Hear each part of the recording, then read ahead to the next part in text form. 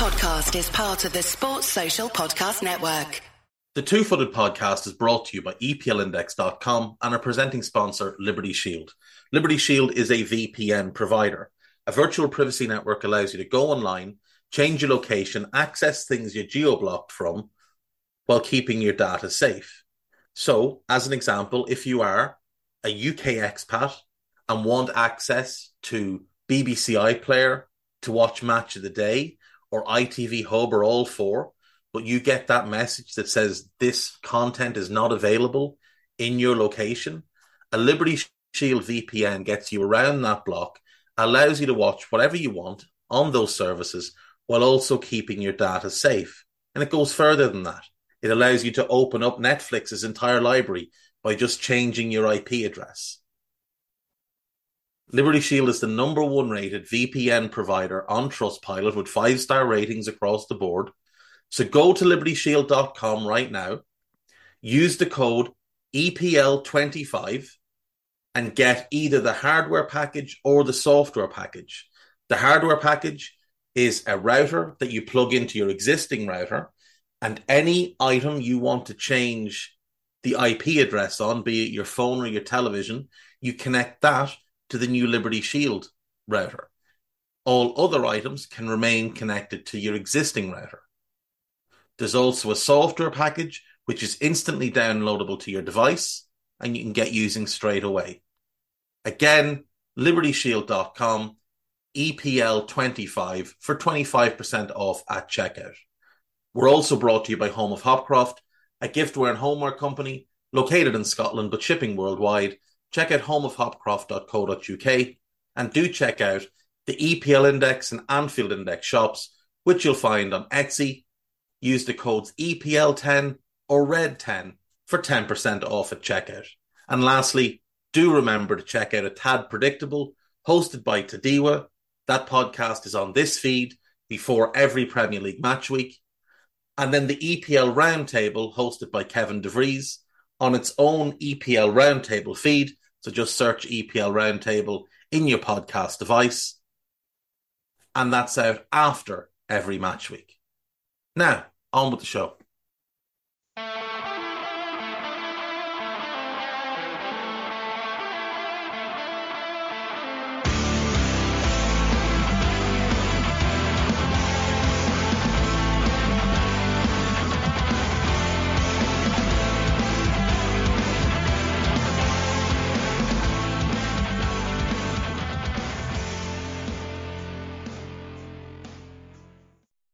What's good, boys and girls? Two-Footed Podcast. Today is Friday. It is the 22nd of September. Hope you're all well. Hope you all have nice plans for the weekend. We had football last night. We're going to get into that. We've got news and gossip, and then after the break, we've got Guy Drinkle, and we will wrongly predict this weekend's games. Won't be here Monday, so Tuesday's show will be the normal Monday show next week. And then things should settle down a little bit after that, fingers crossed. Anyway, we are going to jump straight in. So, Europa League is where we'll start. Rennes 3, Maccabi Haifa 0. Blas, Trovert and Yildirim with the goals there. Comfortable win for Rennes. Lask 1, Liverpool 3. Florian Flecker put Lask 1 up. But a Darwin Núñez penalty, a nice finish from Luis Diaz, and a lovely little goal from Mo Salah gave Liverpool a 3-1 win to get their campaign up and running. Leverkusen 4, Hacken 0. I did tell you this was one to watch, and I did tell you Florian Wirtz was the player to watch. He got the first goal. Amin Adli got the second. Victor Boniface, who's had a great start to life with Leverkusen, got the third. And Jonas Hoffmann wrapped it up. Quaribeg 1, Molde 0. Leandro Andrade with the goal there. Servette 0, Slavia Prague 2, Massapost and Ogbo with the goals. Sheriff Tiraspol 1, Roma 2, Gabi Kiki scored an own goal to give Roma a 1-0 lead. Christian Tover equalised before Romelu Lukaku got the winner. João Paulo Fernandes sent off late on for Sheriff. Panathinaikos 2, Villarreal 0. Ioannidis and Sporer with the goals. Good win for Panathinaikos to get their campaign going. Union St. Gelos won. Toulouse won. Dalinga with a penalty just on the stroke of half-time. Amora with the equaliser for Union St. Gelos. And Logan Costa sent off for Toulouse in the dying seconds of the game. Atalanta 2, Rakow 0. Charles de Ketelier and Ederson with the goals. Good to see de Ketelier starting his Atalanta career in good form. Sturm Graz 1, Sporting 2. Boving had put Sturm Graz 1 up. Victor Gyökeres and Ousmane Diomande with the goals to give Sporting a good win in their first game. Ajax 3, Marseille 3. Carlos Forbes scored the opener for Ajax. Steven Berghuis made it 2-0. Marseille came back into it. Jonathan Klaus and Pierre-Emerick Aubameyang sent it into the break at 2-2. Kenneth Taylor put Ajax 3-2 ahead, but Aubameyang got an equaliser in the 78th minute. 3-3. Silvano Voss sent off on 91 minutes. So he will obviously miss the next game. Rangers won, Real Betis 0. Abdullah Sima in on loan with the only goal of the game. Great win for Rangers to start their campaign. Olympiacos 2, Freiburg 3. Saleh put Freiburg 1 up. El Khabi equalised for Olympiacos, but Griffo scored a penalty late in first half stoppage time to put Freiburg back ahead. El Khabi scored again in the second half, and it looked like we were heading for a draw, but Maximilian Philipp scoring in the 86th minute. Great win for Freiburg away from home. Sparta Prague 3, Aris Limassol 2. Aris went 1-0 up. Alexander Kokorin scoring on 11 minutes. Greshy scored on 20 and 25 to put Sparta Prague ahead. Martin Vitek scored on 67 to make it 3-1. Babipka did pull one back for Limassol, but it was too late. So a good night for the Prague clubs with both of them winning. The two English clubs outside of Liverpool then that were involved last night, Brighton 2, AEK Athens 3. In Brighton, disappointing result, disappointing performance. I've watched a chunk of it this morning. Brighton just didn't seem to get their patterns of play going, didn't seem to be able to settle into the game. Sidibe put AEK 1-0 up on 11 minutes with a rocket of a header from about 15 yards out. João Pedro equalised from the penalty spot on 30 minutes. Gacinovic scored on 40 to make it 2-1 to AEK. João Pedro equalised again from the penalty spot on 67. And then Ezequiel Ponce with the late winner on 84. Great win for AEK. Brighton will be annoyed with themselves, though. This was an opportunity to start the group the right way. I still think they'll come out of this group. I think they just needed to settle those nerves. They need to stop playing James Milner. Interestingly, neither penalty was actually given by the referee, despite both being stonewall, and he had to go to the monitor for both of them to make the right decision. West Ham 3, Baka Topola 1. West Ham a little bit fortunate here. Petar Stanic scored on 47 to put Topola 1 up. James Ward-Prowse played Ogbonna into trouble. He had to turn on the ball. He didn't have the pace in the first step. Ball gets robbed off him. And Baka go 1 up. But a Petrovic own goal on 66. A Mohamed Kudus header on 70. And then a Thomas Souček header on 82. The latter two both from Ward-Prowse corners, as he made amends for his contribution to the Baka goal. So good start for West Ham, good start for Liverpool, not so good a start for Brighton. Group tables then, West Ham and Freiburg, 3 points, Olympiacos and Baka, no points. AEK, 3 points, Marseille, Ajax, 1 point, Brighton, no points. Sparta Prague and Rangers, 3 points, Aris Limassol and Betis, no points. Atalanta and Sporting, 3 points. Sturm Graz and Rakow, no points. Liverpool, 3 points. Toulouse, Union St. Gelos, 1 point each. No points for Lask. Rennes and Panathinaikos with 3 points apiece. Villarreal and Maccabi with no points. Slavia Prague and Roma with the 3 points. No points for Sheriff or Servette. And then finally, Leverkusen and Qarabag with 3 points. Molde and Hacken with nothing. Into the Europa League we go. One game that was played on Wednesday, obviously, was the Lille Olympia game. Jonathan David and Yusuf Yassiki with the goals in that one. Ferencváros 3, Kukariki 1. Now, because these are largely Eastern European clubs and Scandinavian clubs in this competition, and thus largely Eastern European and Scandinavian names of the players, I'm not going to go through the goal scorers to save myself the embarrassment. But Ferencváros beat Kukariki 1-0. And I'm sure I'm pronouncing Kukariki wrong, but I don't care. HJK 2, PAOK 3. Genk 2, Fiorentina 2. Andy Zakiri, actually former Brighton player, scored in that one. Zrinski 4, AZ Alkmaar 3. AZ were 3-0 up at half time. And Zrinski came back and scored 4 second-half goals to claim a great win. Fenerbahce 3, Nordsjælland 1. Good performance from Fenerbahce by all accounts. Nordsjælland, though, worth a watch if you get the opportunity. There's a lot of talent in that squad. Eintracht Frankfurt 2, Aberdeen 1. Marmoush with an early penalty. Polvara equalised on 22, but Robin Koch in on loan from Leeds on 61 to give Eintracht a good win, but a decent performance by Aberdeen. Ludogorets 4, Spartak Trnava 0. Solid start for Ludogorets. Slovan Bratislava 2, my friends from the Faroe Islands 1. Lugano 0, Bodo Glimt 0. Dinamo Zagreb 5, Astana 1. Great result for Dinamo. Maccabi Tel Aviv 3, Breidablik 2. Club Brugge 1, Besiktas 1. Former Everton legend I say, Cenk Tosun with a late equaliser in that one. Zorya Luhansk 1, Ghent 1. Victoria Plzen 1, Balkany 0.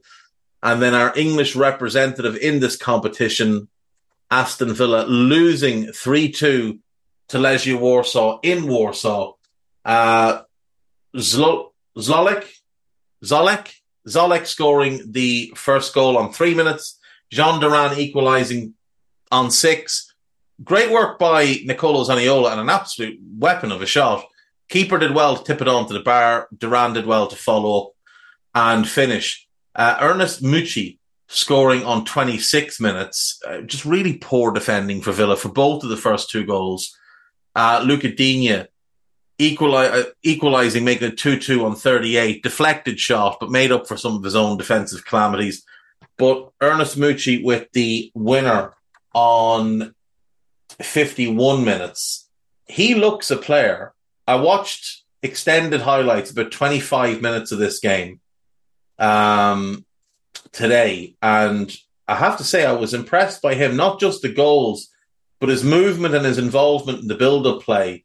Very, very impressive. He's an Albanian international, only 22 years of age. Might be one just to keep an eye on moving forward. So, Lille and Slovan Bratislava have 3 points. My Faroe friends and Olympia have no points in Group A. In Group B, Maccabi Tel Aviv have 3 points. Ghent and Zorha have 1, and Breidablik have none. Group C, it's Dinamo Zagreb and Victoria Plzen with 3 points, Balkany and Astana with nothing. In Group D, it's 1 point all round, Besiktas, Club Brugge, Bodo Glimt and Lugano. In Group E, it's Zrinski with 3, Legia Warsaw with 3, Alkmaar with none, and Villa with none. And I think you would have got fairly good odds on that being the state of play after one game. In Group F, Ferencváros have 3 points, Fiorentina and Genk have 1 point, and Kukariki have no points. In Group G, PAOK and Eintracht Frankfurt with 3 points, HJK and Aberdeen with no points. And finally, Group H, it's Ludogorets and Fenerbahce off to a good start with 3 points, Nordsjælland and Spartak Trnava with no points. Next Europa League games will be October 5th. So no games, obviously, next week. It's domestic competition. We have the EFL Cup and whatever else is going on around Europe. EFL Cup for the English sides, and then back to European action the following week. Right, news. Big news coming out of Germany. Julian Nagelsmann appointed manager of Germany on a contract until July of 2024. So he will just take over for the European Championships. The competition will run from the 14th of June to the 14th of July. His first match in charge will be a friendly against the United States, which will take place in Connecticut on the 14th of October. And then 3 days later, the Germans will play Mexico, in Philadelphia. So shout out to Joey Connors on that one.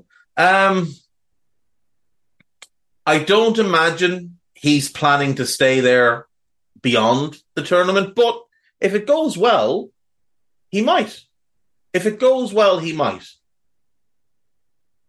This is a way for him to get his name back out there, though, and maybe rehabilitate his image a little bit, because obviously the Bayern thing just didn't go particularly well.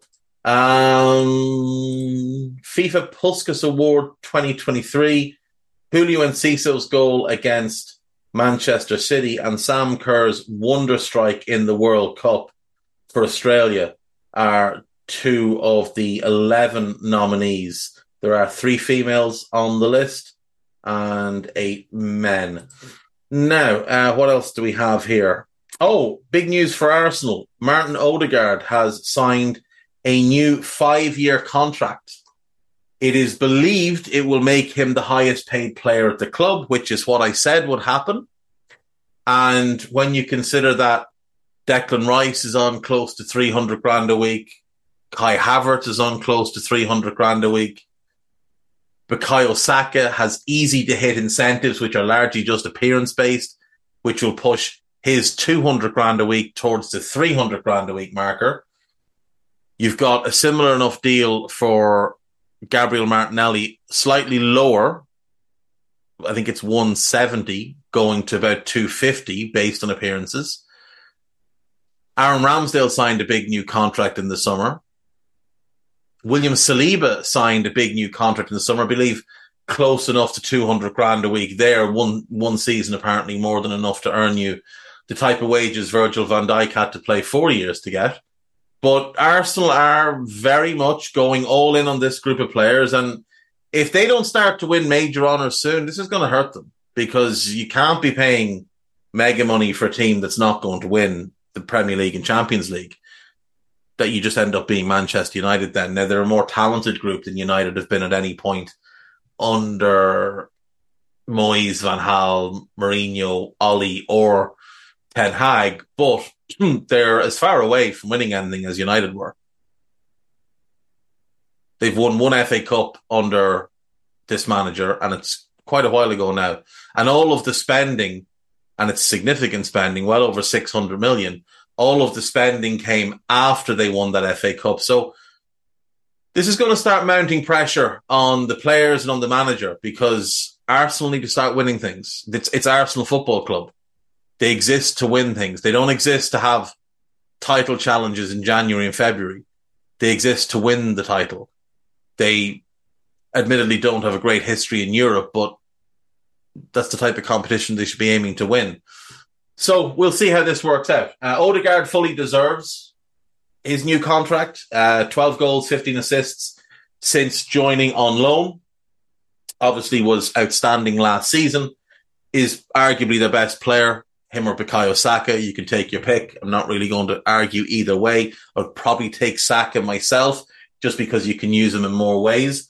But Odegaard is the one that steps up every time they need someone to step up for them. And he has taken on that captain's role and produced. He has really produced the goods. So congrats to him on his new contract.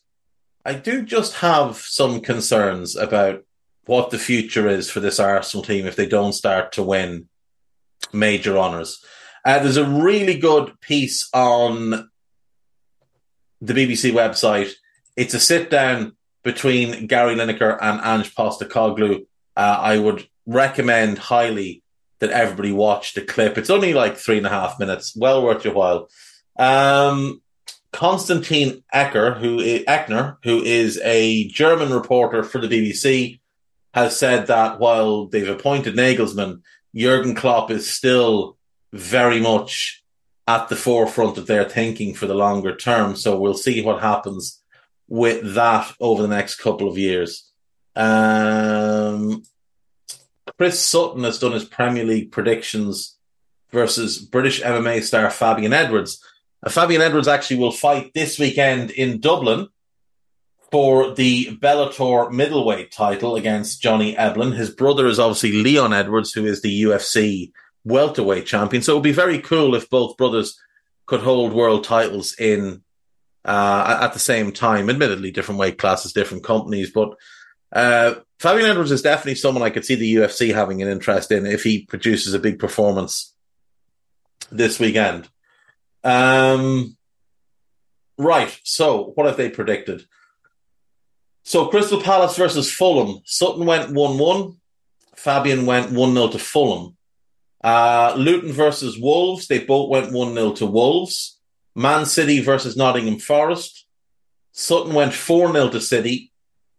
Edwards went 2-0 to City. Brentford versus Everton. Both of them picked Brentford to win. 2-0 for Sutton, 1-0 for Edwards. And Burnley versus Manchester United. They've both picked a 2-1 Manchester United win. North London Derby, they've both predicted Arsenal to win. 3-2 for Sutton, 2-1 for Edwards. Brighton versus Bournemouth, they've both picked Brighton to win. 3-1 for Sutton, 1-0 for Edwards. Chelsea versus Villa. Sutton went 1-1, Edwards went 2-1 to Villa. I wonder, is he a Villa fan? Because he's from Birmingham, born in Jamaica, grew up in Birmingham. Liverpool versus West Ham, they've both picked Liverpool.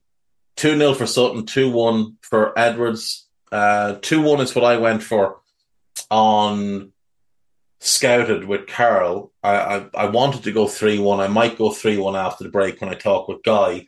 And then Sheffield United versus Newcastle, they both went 1-0 to the Toon. In women's football, we have the retirement of one of the best players in the world. Julie Ertz has decided to call time on her career. 123 caps for the US women's national team. Twice named the US Player of the Season. Only 31 years old, so she is retiring early. She said it's not because she can't play anymore. It's because she's got different priorities in life now. She became a mother last year. She has one son with Zach Ertz, who is her husband. He is an NFL player, plays tight end for the Arizona Cardinals, formerly of the Philadelphia Eagles. So she has decided to just call time on her playing career, which, you know, fair play. She's had an incredible career. She's won what she set out to win. Her teammates adored her. She was called one of the most important players in the world. She's a two-time World Cup winner. She didn't get to win the Olympics, which is a bit disappointing for her, but two-time World Cup winner, two-time CONCACAF winner, four-time She Believes Cup winner, and won the Tournament of Nations as well. Spent her club career largely with the Chicago Red Stars and then most recently with Angel City FC. Congrats on the career. Can't say it any other way. She was a really, really good player. Right, on to the gossip, because there's nothing else for us to do. Crystal Palace are expected to open contract talks with Eberechi Eze over a new deal. His current deal runs until 2025. Obviously, was strongly linked to City in the summer. So I'm guessing Palace are going to up his wages and maybe include a high buyout clause or something like that. I think it suits everybody if that is the case. Manchester United are willing to sell Jadon Sancho in a cut price deal in January. We'll wait and see. Tottenham are to trigger an option in Heung-min Son's contract that will extend his deal until 2026. Bayern Munich will compete with Real Madrid to sign Reece James. I don't think they will. Trevoh Chalobah is set to leave the club in January, with the English defender keen on a move to Bayern Munich after rejecting Nottingham Forest. I think he'd be a really good fit at Bayern. Barcelona boss Xavi has agreed a 1-year contract extension, which will keep him at the club until 2025. And there is an option for a further 12 months. Juventus have joined Liverpool, PSG, Bayern Munich and Tottenham in the race to sign Khéphren Thuram. It's 90minute.com. You wouldn't pay much attention. Arsenal, Chelsea and Manchester United are interested in Norway and Club Brugge striker Antonio Nusa. Club Brugge winger, rather. Antonio Nusa, with the 18-year-old valued at around 30 million. United have Rashford, Garnacho, Sancho and Mason Mount, who can all play that left wing role. They don't have any need for Antonio Nusa. Chelsea, well, they've 40 wingers, and he should avoid that club like the plague. Arsenal, Trossard can play there, but I don't know that it's his favourite role. They have been looking for a backup to Martinelli, and obviously they tried to sign Mudryk back in January. I always wonder what would have happened if he'd gone there. Like, what would it have meant for Martinelli? Would Martinelli have moved through the middle? Possibly. It would be a good move for Arsenal to get Nusa, but I don't know if it's the best move for him because Martinelli's still so young. Like, it's not like a thing that he's late 20s, and if you bide your time for 2 years and learn in roles off the bench and rotation that you're going to take over. Like, Martinelli's only, 21? So I'm not sure that's the best move for him. Manchester United players are still angry at the treatment of David De Gea after the Spaniard was allowed to leave in a free. I think it was a disgrace. They agreed a new contract with him, then didn't sign it, and then binned him off out the door. That's really, really poor. I understand that he had declined significantly over the last 5 years, but the fact of the matter is, he's given you his career. David De Gea was at Manchester United for 12 years. He was 21 when he joined. He was a young fella, a kid. And you treat him like that. I think that's really, really poor. And it speaks to the environment that Erik ten Hag has created. Former Bayern Munich manager Julian Nagelsmann is close to reaching an agreement to become the German manager. That's obviously been confirmed today. Liverpool are ready to contact the representatives of both Thiago Alcantara and Joel Matip to discuss new deals. No, they're not. They just aren't. I'm not sure who Darren Looney is. We'll have a look on the Twitter machine. Let's have a look. No, he's not somebody that we're going to be listening to. It's tagged as an exclusive. Sources have told Caught Offside. Nobody told you anything, son. Let's be honest now. You're a spoofer. Belgium striker Romelu Lukaku split from representatives Rock Nation shortly after his loan move to Roma. That's a surprise. A number of Premier League sides, including Wolves, Everton and Nottingham Forest, are ready to make a move for Mikel Antonio if the 33-year-old fails to agree a new deal. West Ham. Marco Silva admits he cannot control where João Palhinha's future lies, amid reports that Bayern Munich will pursue a deal for the 28-year-old in January. I'm guessing that because he signed a new deal, there's an agreement that he's not leaving in January. Tottenham have parted company with chief scout Leonardo Gabbanini prior to the club's anticipated appointment of a new sporting director. He was one of Paratici's fellas, so it's the right move. Barcelona will prioritise a contract extension for Frenkie de Jong despite his current deal not expiring until 2026. I don't believe they will because they have no money.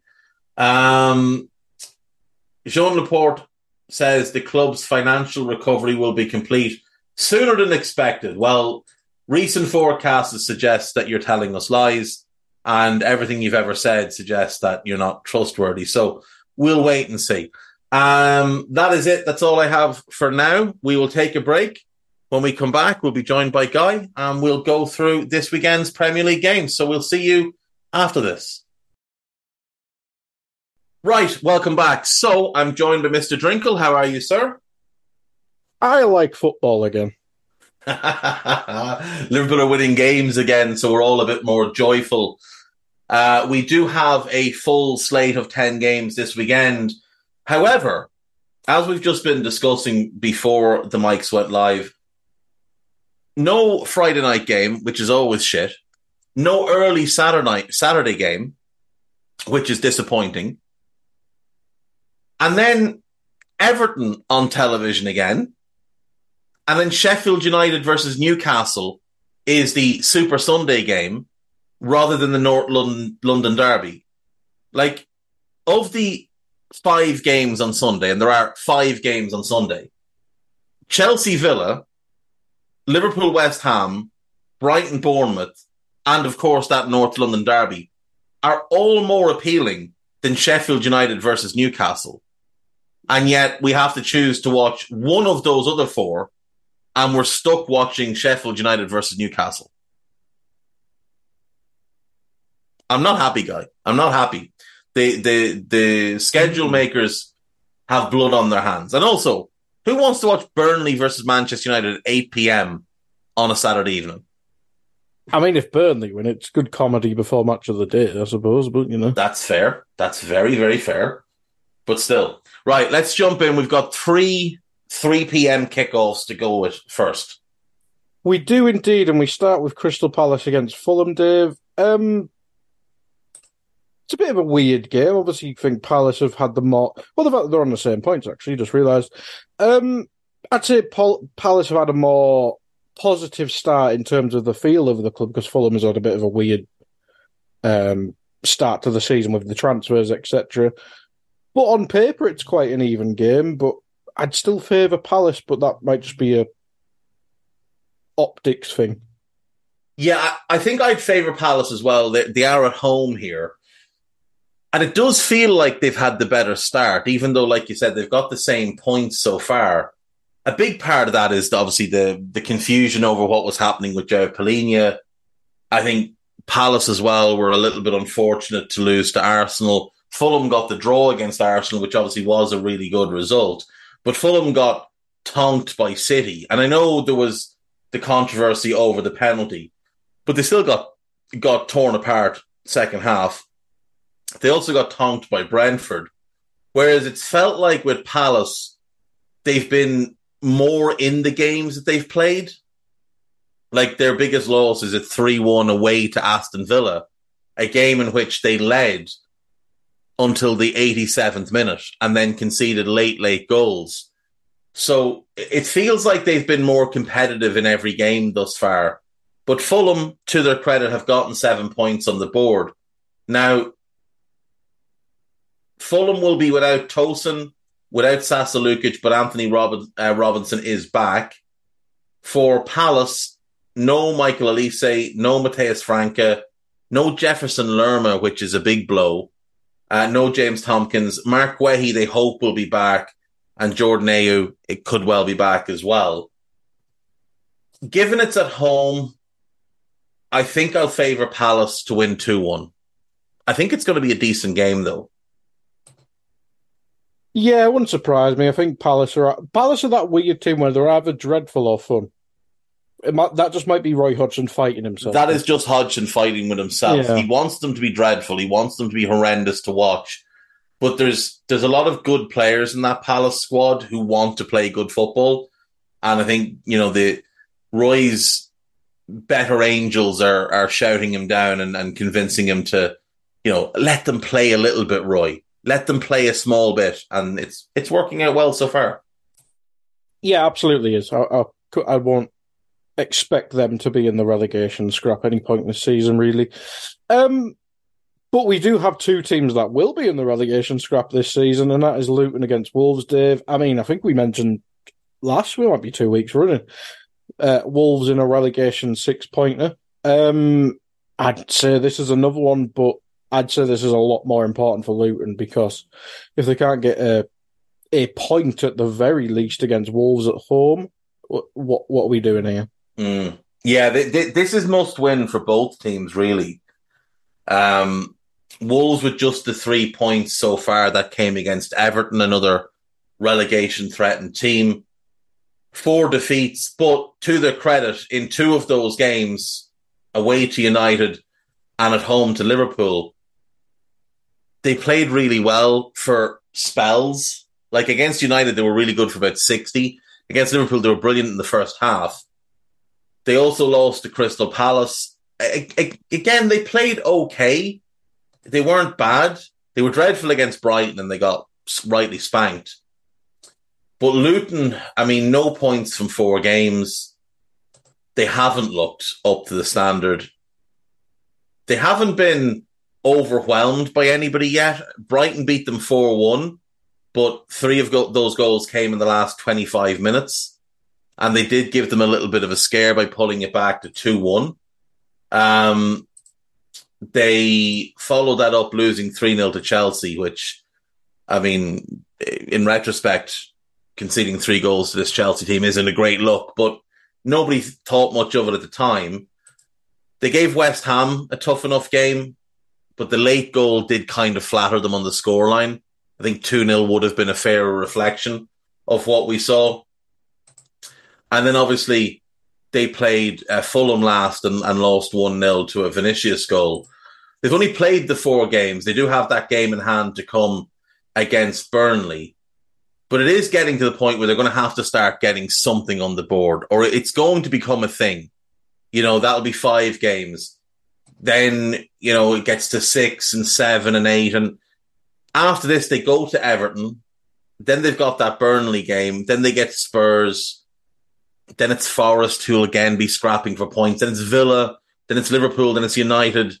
You know, it could easily get out of hand for them. It could get to 10 or 12 games if they don't start picking points up. And at that point, despite it being really early in the season, your season's kind of going to be over because you're going to be nailed to the bottom of the league and there will be a gap opened to the team in 17th, who are, as far as Luton are concerned, the most important team in the league. That's who they have to keep touch with, is the team in 17th, with the hopes of overhauling them and finishing 17th.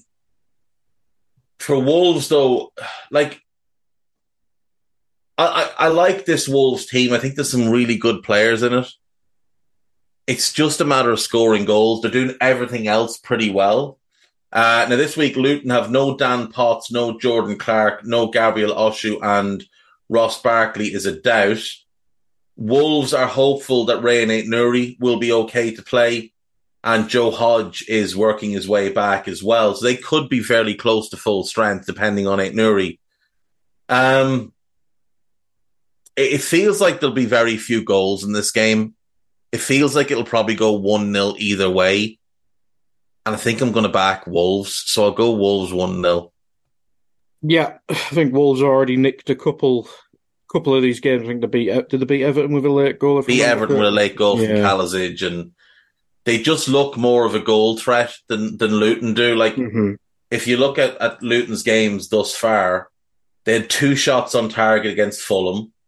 They had 1 shot on target against West Ham. Against Chelsea, they had 1 shot on target.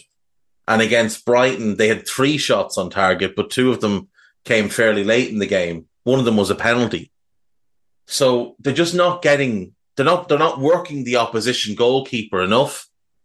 And like the same can be true of Wolves, but when you look at the quality Wolves have with Neto, with Hwang, with Cunha, with Kalasic, with Fabio Silva, who I know is hit and miss, but when he hits, he is good.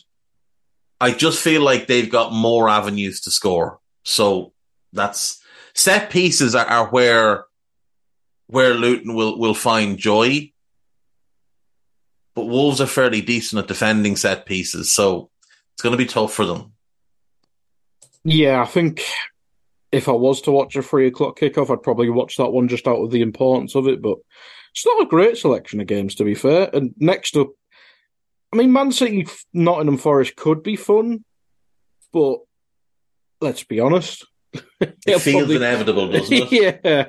I mean, I was on Tadeu's show on Monday, and we were talking about Man City in this game. So if it was any other team, you'd think, all right, Forest have 700 defensive midfielders. They could frustrate any team. got nice quality up front, a bit of pace, etc. And then you just go, oh, they're playing Man City. They're going to lose. Yeah. Yeah, I mean, that's just it with City this year. They just feel like it's an inevitability that they will find ways to win games. And they have no KDB and no Bernardo Silva. So that's obviously two huge blows. But fortunately for them, they have the likes of Phil Foden, they have Doku, they have Oscar Bob if they want to use him. They've got a bunch of fantastic name, by the way. Oh, brilliant name! One of the great names in football right now. They've added Matthias Nunes. Kovacic could be back for this one. Grealish is probably still another week away. But you just don't know. Guardiola never really tells the truth. I mean, Julian Alvarez has turned into the best striker in the world. That's the thing. Julian Alvarez is like a striker, a 10 and a winger all in one player, and he's been really impressive. John Stone's probably going to miss out as well. So, if they're without him, Grealish, Silva and KDB, it is a blow, but they've got better players. They've got Doku to play left wing. They've got Nunes to come into midfield. They've got Rodri in incredible form. Foden's playing well. Alvarez is playing well. Haaland is Haaland. They're really, really strong. And defensively, they're always going to be strong under Pep because they have the ball 80% of the time. Forest, no Danilo. Serge Aurier is a doubt. Willy Bolly is a doubt. And Wayne Hennessy is working his way back to fitness. There's no point in spending too long on it. I think City are going to win this one comfortably. I'm going to go 3-1. Yeah, I think it'll be something like that as well. Excuse me. Brentford against Everton, Dave. Apart from this being Everton's 700th game on TV this season for some reason, what do you make of this one? Brentford, goals dried up a little bit. Off the top of my head, they may have scored a bit more than I remember. Everton, is there a more depressing team? No, there's not. And the thing about Everton being on TV this much is even Everton fans don't want to watch Everton at the moment because it's so depressing for them. Like, they've been genuinely shocking this season. They've got 1 point from 5 games. It was away to Sheffield United, and they were a little bit fortunate to get that 1 point. They've not played well at all. They played at home to Fulham, got beaten 1-0, got walloped by Villa, lost 1-0 at home to Wolves, drew at Sheffield United. Now, they made it hard for Arsenal, but they never looked like scoring in the game. So the only way they were going to get anything was to keep Arsenal to not scoring. Watching them play out from the back, Dave, was genuinely embarrassing. Yeah.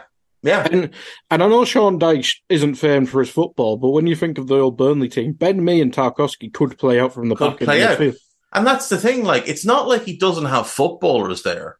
Like, Branthwaite's a good footballer. Michaelenko's a good footballer. Tarkowski's a good footballing goalkeeper in the world, people. Ever, according to some people. Like, I genuinely don't really know what Sean Dyche is doing at the moment. I don't understand the insistence on playing Ashley Young, who has been dreadful for them. But he's in the team every week. Like, I get that some managers want, that old head. But when that old head is on a very old body that can no longer move in the manner needed in the Premier League, you just have to say, thanks, but have a seat. Like, it doesn't make sense to me. This weekend, Everton, no Dele Alli, no Seamus Coleman, no Andre Gomes. I don't think he's going to play a whole bunch this season anyway. And no Jack Harrison. There, to be honest. Surprised he's still there, to be honest. I don't understand why he's still there. I'm assuming he's on money that nobody was willing to match. So he's decided to just see out his contract. If Qatar or Saudi don't want you, Jesus Christ, Everton, what have you done there? Yeah, I remember when they signed him, there was talk that he was on about 140 grand a week. Because they signed him from Barcelona, remember? So, and they signed him for 25 million. So they spent big money to bring him in. You ever wonder why Everton are in the financial situation they are? That's exactly it. Deals like this. They've been a train wreck for years now. Jack Harrison, they're working slowly with to bring him back. he's obviously joined with an injury, so we'll see what happens with him. He might make the bench this weekend. For Brentford, like they've started the season pretty well. Not great, but pretty well. They've picked up 6 points. They sit 11th. They have only won the one game, though. 3 draws and then defeat last week against Newcastle, where they could feel rightly aggrieved. It was in no way a penalty. They drew 2-2 with Spurs. They beat Fulham 3-0, which was a really good performance. They drew 1-1 with Palace. They drew 2-2 with Bournemouth. They do miss Ivan Toney. They've scored 8 goals in their 5 games, but they are missing that presence up front. The ball isn't sticking up front for them. Wissa and Mbeumo have both started the season well, but both of them need that number 9 next to them to allow them to do what makes them important players. They will have, obviously, no Ivan Toney, no Josh Da Silva, no Shandon Baptiste, and no Rico Henry, who's going to be out for a prolonged period of time, which is a shame. Damsgaard, Ayer, and Ben Mee are all doubts, but they're hopeful that they'll have them back. The big question will be what they do in defence here. If Ayer's fit, I assume he plays right back, Hickey plays left back, and they go with a back 4. Because Roerslev isn't a Premier League caliber player, and they didn't go out and address their fullback issue in the summer. I said they should have bought Kyle Walker-Peters and have him on the right, Henry on the left, and then Hickey could have played, say each of them start 26 games, and then Hickey could start 12 on either side, and you could keep all 3 fresh all season. They didn't do it. They've got Roerslev. It's either him or Ayer, and Ayer's got a knock. Ayer's also 6'5", and prone to injury when asked to play right back. So it's going to be tough for them. One of the midfielders is probably going to have to do a shift at right back at some point. Scandinavian Dan Burn, let's get it. I'm going to go for the Brentford win, though, because they're just a better team than Everton. Everton don't look like scoring, and they always look like conceding at the moment. So I think the pace of Mbeumo, the pace of Wissa, I think it'll just be too much for the Ev. So I'll go 2-0 to Brentford. Yeah, I think you got to get Kevin Schade in the team a bit more as well, especially against teams like Everton. Next up, we had that game we talked about in the intro, Burnley hosting Man United, Dave. Good Lord. Burnley, weird start to the season, looked a bit more promising against Forest on Monday. Man United, though, Dave, we could do an hour on these alone, and we won't, but we could. Start with the goalkeeper. You can't drop him, but if he was there a bit longer than he has been, you probably would think about dropping him. Yeah, he's not started well, has he? And they've got so many injuries right now as well. Like they're getting hit from all angles. Their big money buys are not playing well. There's a ton of injuries. Like this weekend, no Wan-Bissaka, no Luke Shaw. There's probably your first choice fullbacks gone. No Malacia, there's your backup left back gone. Kobe Manu is a kid, he wouldn't be playing anyway. No Anthony, suspended. No Sancho, suspended. Slabhead has some... he has what Ten Hag said, some complaints. Amad Diallo is out long-term as well. And then there's significant doubts over Varane, Mount and Amrabat. So, they're bare bones at the moment. They're not playing well. They don't have a distinctive style of play. They don't have an identity as a team. But they do have a couple of match winners in the likes of Marcus Rashford. They'll hope that Rasmus Højlund can be one. They've got Garnacho, who I don't really understand why he didn't start in midweek. I know Palestri's a more natural right winger, but still, play your best players, even if one of them's out of position. Rashford, by the way, started the season terribly. Awfully. Absolutely awful. He looks really disinterested. Like, he genuinely looks like he doesn't care all that much. And that's in stark contrast to the Marcus Rashford that we are normally used to. I don't know if he's carrying an injury. I don't know if something's happened. I'd assume he's probably a little bit put out by the Sancho situation, because him and Sancho are very close friends, and he was a big driving force in getting Sancho to the club.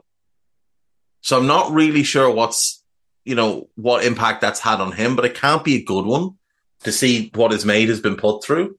I remember we discussing this when obviously his contract was up in the air. The best thing he should have done was leave years ago. 100%. Thing at Man United, he's always going to be overly criticised because he's their go-to player. They overplay him, play him through injuries, whereas, I don't know, probably not an English club, but say if PSG fancied an English lad, Bayern Munich have obviously picked up English players in the past.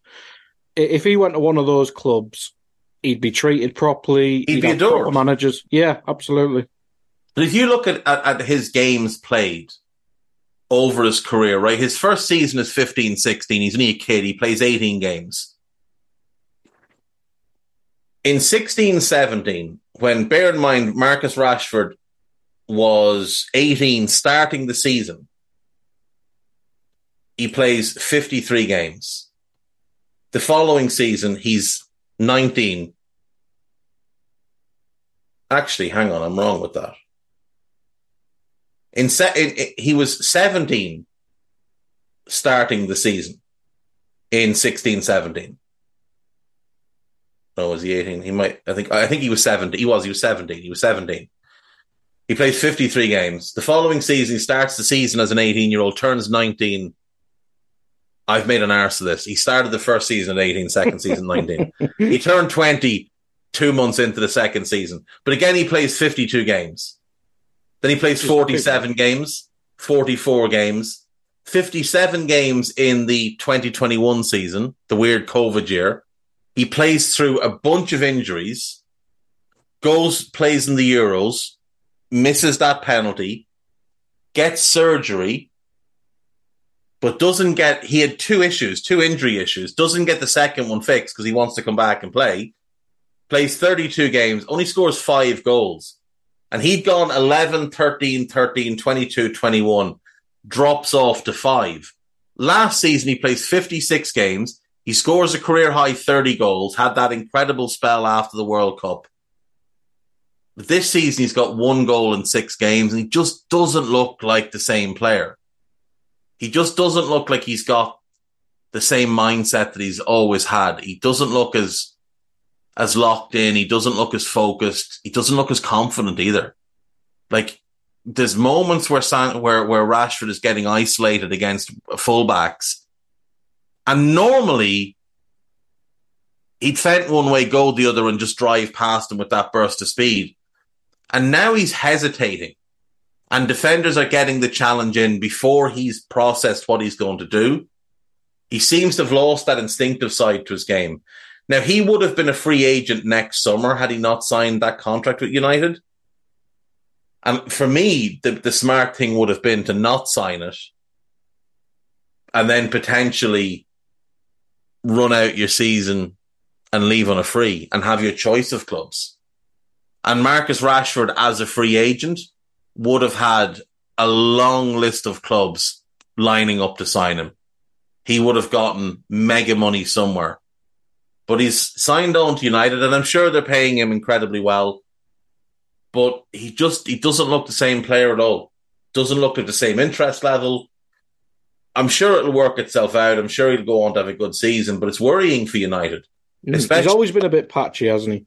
He has always been a patchy player. That is very true. So, like, he could score against Burnley, and then he could score 10 goals in his next 12 games. But then he could go 4 or 5 without a goal again, because that's just how his career has been. Burnley's probably a decent team for United to play right now because they're newly promoted. They haven't started the season all that well. They're missing Ekdal, Foster, Obafemi, and sure enough, Victor da Silva, Vitinho is a doubt. They currently have 1 point from their campaign so far.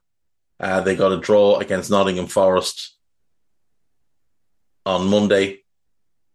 They'll be hopeful that they can give United a good game. They've had a tough start to the season in terms of fixtures. Started with City, then played Villa, then played Spurs, and now obviously then Forest away. So I don't think anybody was really expecting them to get much from City, Villa, or Spurs, even though those games were at home. The only thing for Burnley, this is their 5th league game. 4 of them have been at home. If they were to lose this game and come out of 4 home games with no points and have that lopsided more away fixtures than home fixtures thing ahead of them, that would be a bit of a concern.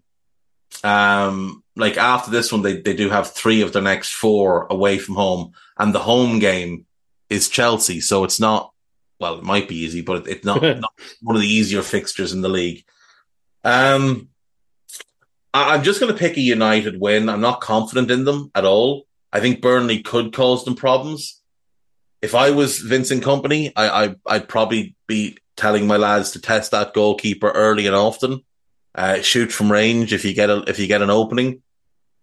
But I'll go 3-1 United. Yeah, wouldn't surprise any result there. Moving on to the 18 2:00 kickoffs we have on the Sunday. Start with the North London derby, Dave. Me and Tadiwa did a combined 11 on Monday, and Arsenal fans didn't like it. But I think that's testament to the form that Tottenham are in, and probably more so the form that Arsenal are in. They're obviously on the same points, but playing-wise, Arsenal haven't played well, whereas Tottenham have obviously struggled in a couple of games, but when they do play well, it's much more obvious than Arsenal. Yeah. So I'm just going to pull up that combined 11 that you guys did, which upset the Gunners.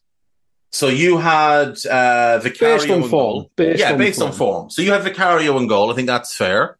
Aaron Ramsdale has not started the season well and was dropped. And David Raya has only played 1 game. Vicario has been good. You went Ben White, Romero, Saliba, and Adoji. I don't see how there can be an argument against that. I mean, Ben White Today wouldn't let me put Porro in either.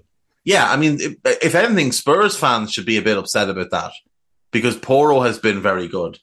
I mean, Mickey van de Ven has been very good as well. Spurs defensively, I know they've conceded more than Arsenal, haven't they? They've conceded 5, Arsenal have conceded 4. But this is a new Spurs defence, still learning to play together, new goalkeeper, new midfield combination, and yet they've only conceded, and they've had a harder run of games than Arsenal. So I don't really see how Arsenal fans could be upset about that. I did disagree somewhat with the midfield, but then as I thought about it more, I couldn't really figure out how to change it because Maddison has to be in. He's been brilliant so far this season.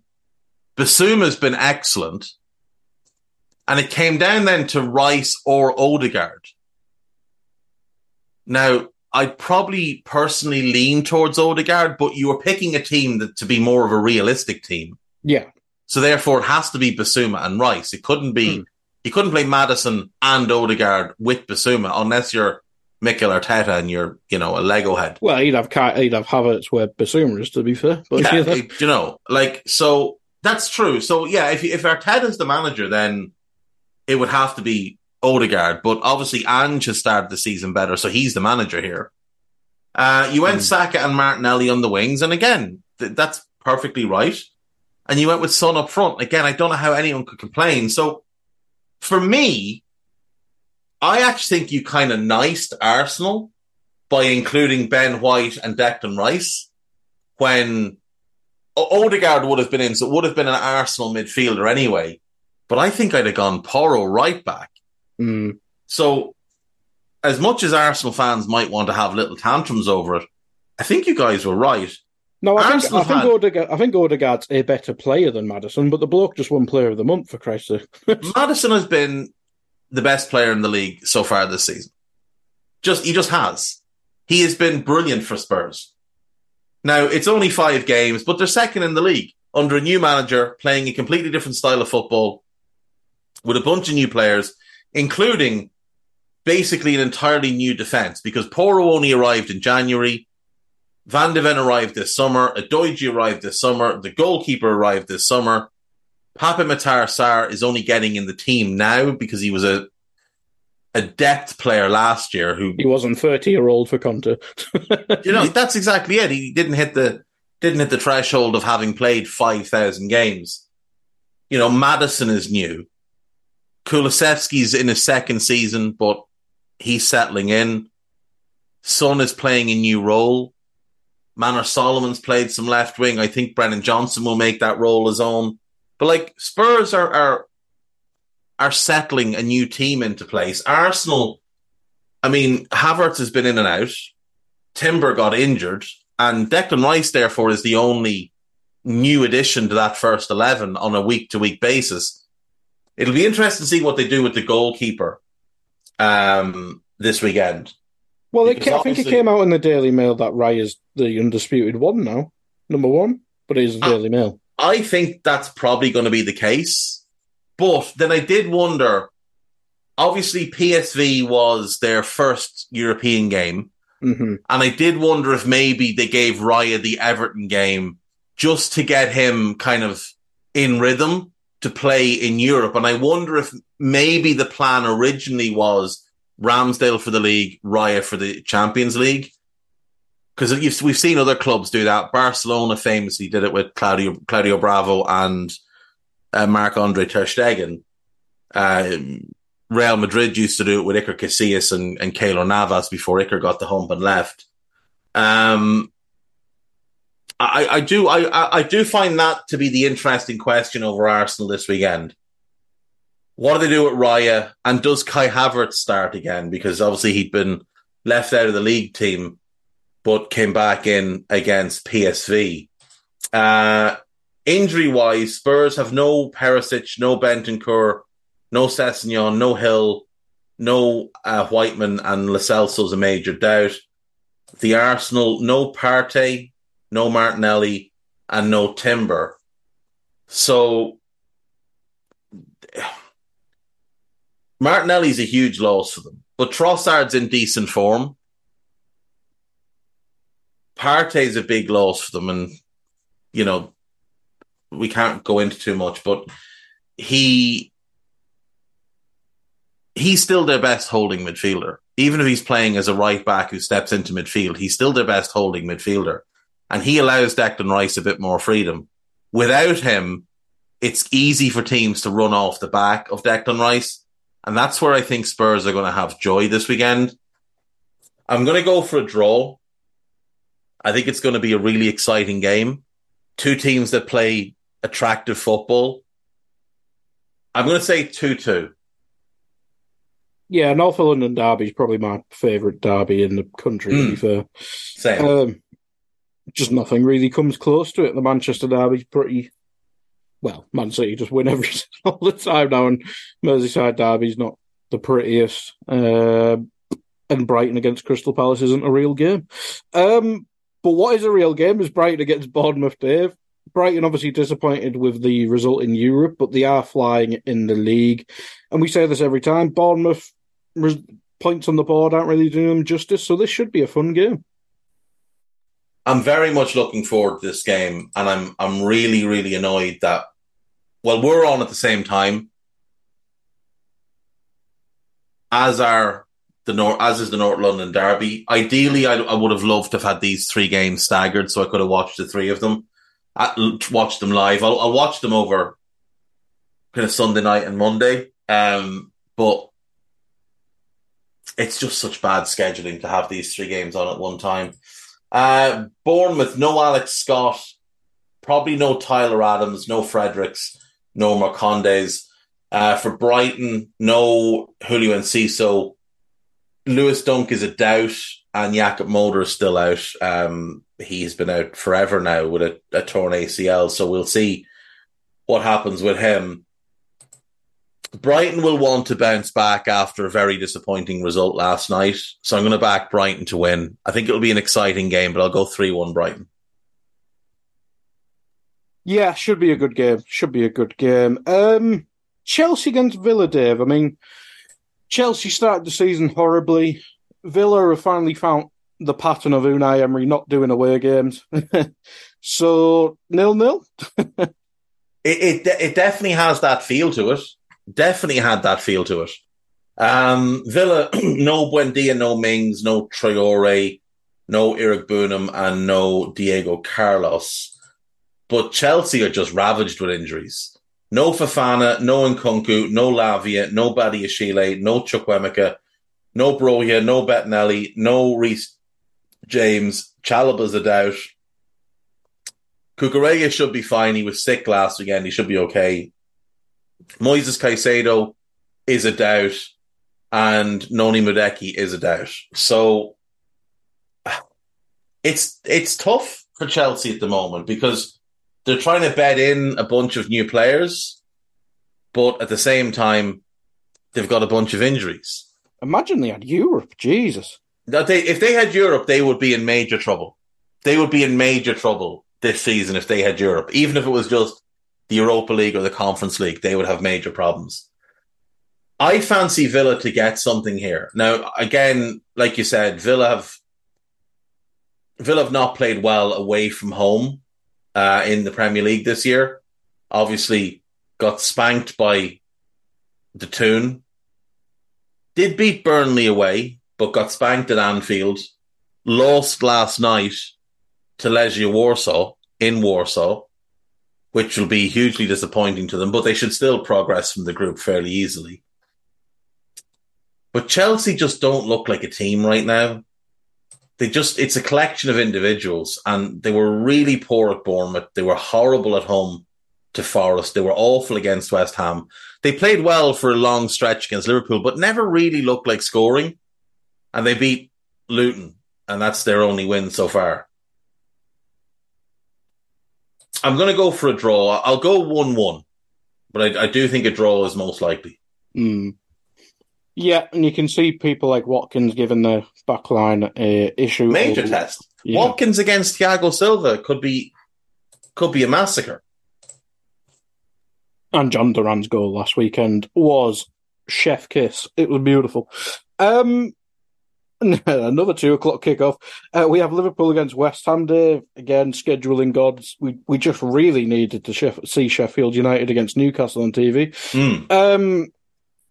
This is an interesting game because obviously both in the Europa League last night, both half-rotated teams, you'd probably say. Obviously Liverpool maybe getting Van Dijk, Konate back up to speed, but maybe a bit stronger than expected. And West Ham handed out a bit of a rest, but played some of their players. But it's interesting the fact that Liverpool's defence has not been great this season. Obviously, we know how West Ham play. They just spring on counter-attacks. So in terms of that duel, it'll be really good. But Liverpool going forward, as long as they don't play the two stodgy lads up front, is really fun. So this is an intriguing game, but it might not be the most fun until we see the starting 11s, because if it's Gakpo and Jota, I think that favours West Ham, if anything. Yeah, Gakpo as the 9 massively favours West Ham because he'll play in front of Zuma and Agard, and that's what they want. Jota will have movement around them, which will cause them trouble, but Darwin is the one to play because of his pace. I think Diaz has to start. If Liverpool play the right 11 and don't sleep through the first half, they should win this game. I went for 2-1 on Scouted. I wanted to pick 3-1, but Carl picked 3-1. But since he's not on this podcast, I think I'll go 3-1. Liverpool will only be without Thiago and Trent, and they don't really plan with Thiago anyway. So Joe Gomez comes in for Trent. It means a slight alteration, obviously, to how they'd ideally play, and hopefully they just stick to playing a back four and not trying to invert the right back. Not play centre back in midfield, no? Yeah, that's just the best move for it. Like West Ham are at full strength. Alvarez is fine to play. They have no concerns. I'll go 3-1 Liverpool. I do think it's going to be a good game. And like, ideally, this should have been the main televised 2 p.m. game. Like, when the major derbies in this league, Merseyside, North London and Manchester, are scheduled for a Sunday kickoff, it has to be the 4:30. Unless there's 2 of them on at once. Unless there's 2 on the same day. It has to be a 4:30. I don't understand why that Arsenal game is. And then this Liverpool-West Ham game should have been the main 2 p.m. game. And then Brighton-Bournemouth, couldn't they have played Monday? Or couldn't they have had the late kickoff on Saturday? Or they couldn't have the late kickoff Saturday because of Brighton's Europa League. But still, it's so poor. I'm going to go 3-1 Liverpool. And we'll move to the last game and get it wrapped. Yeah, and the last game, as I said at the start of that, we have Sheffield United against Newcastle, Dave. That Newcastle Milan game in midweek. Deary me, what a low-quality game of football that was.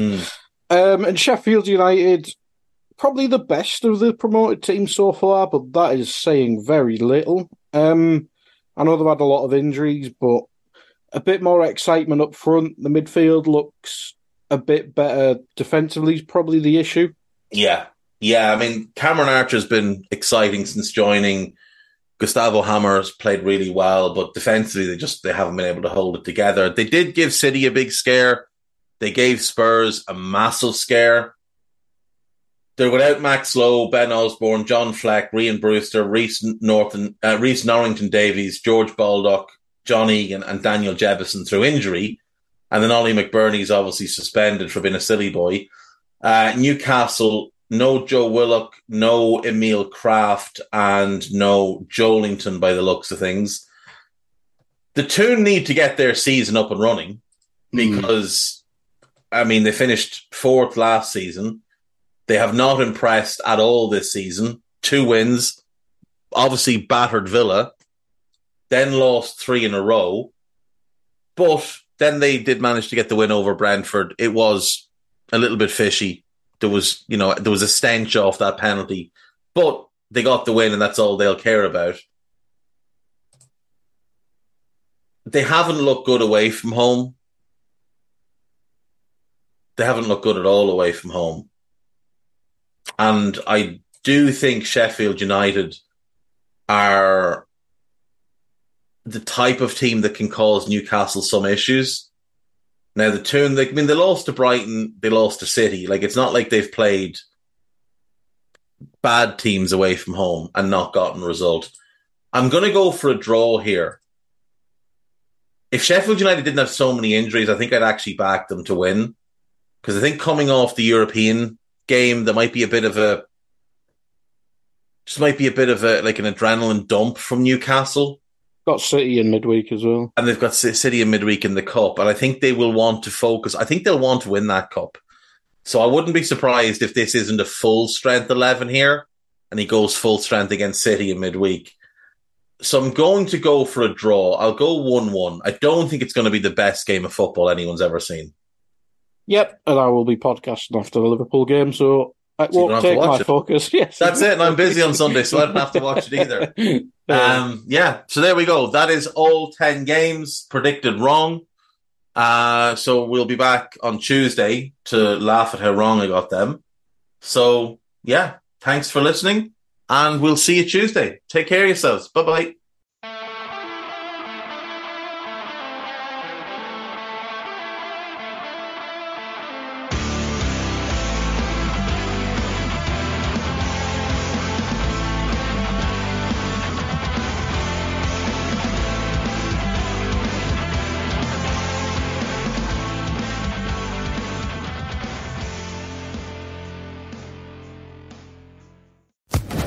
Social Podcast Network.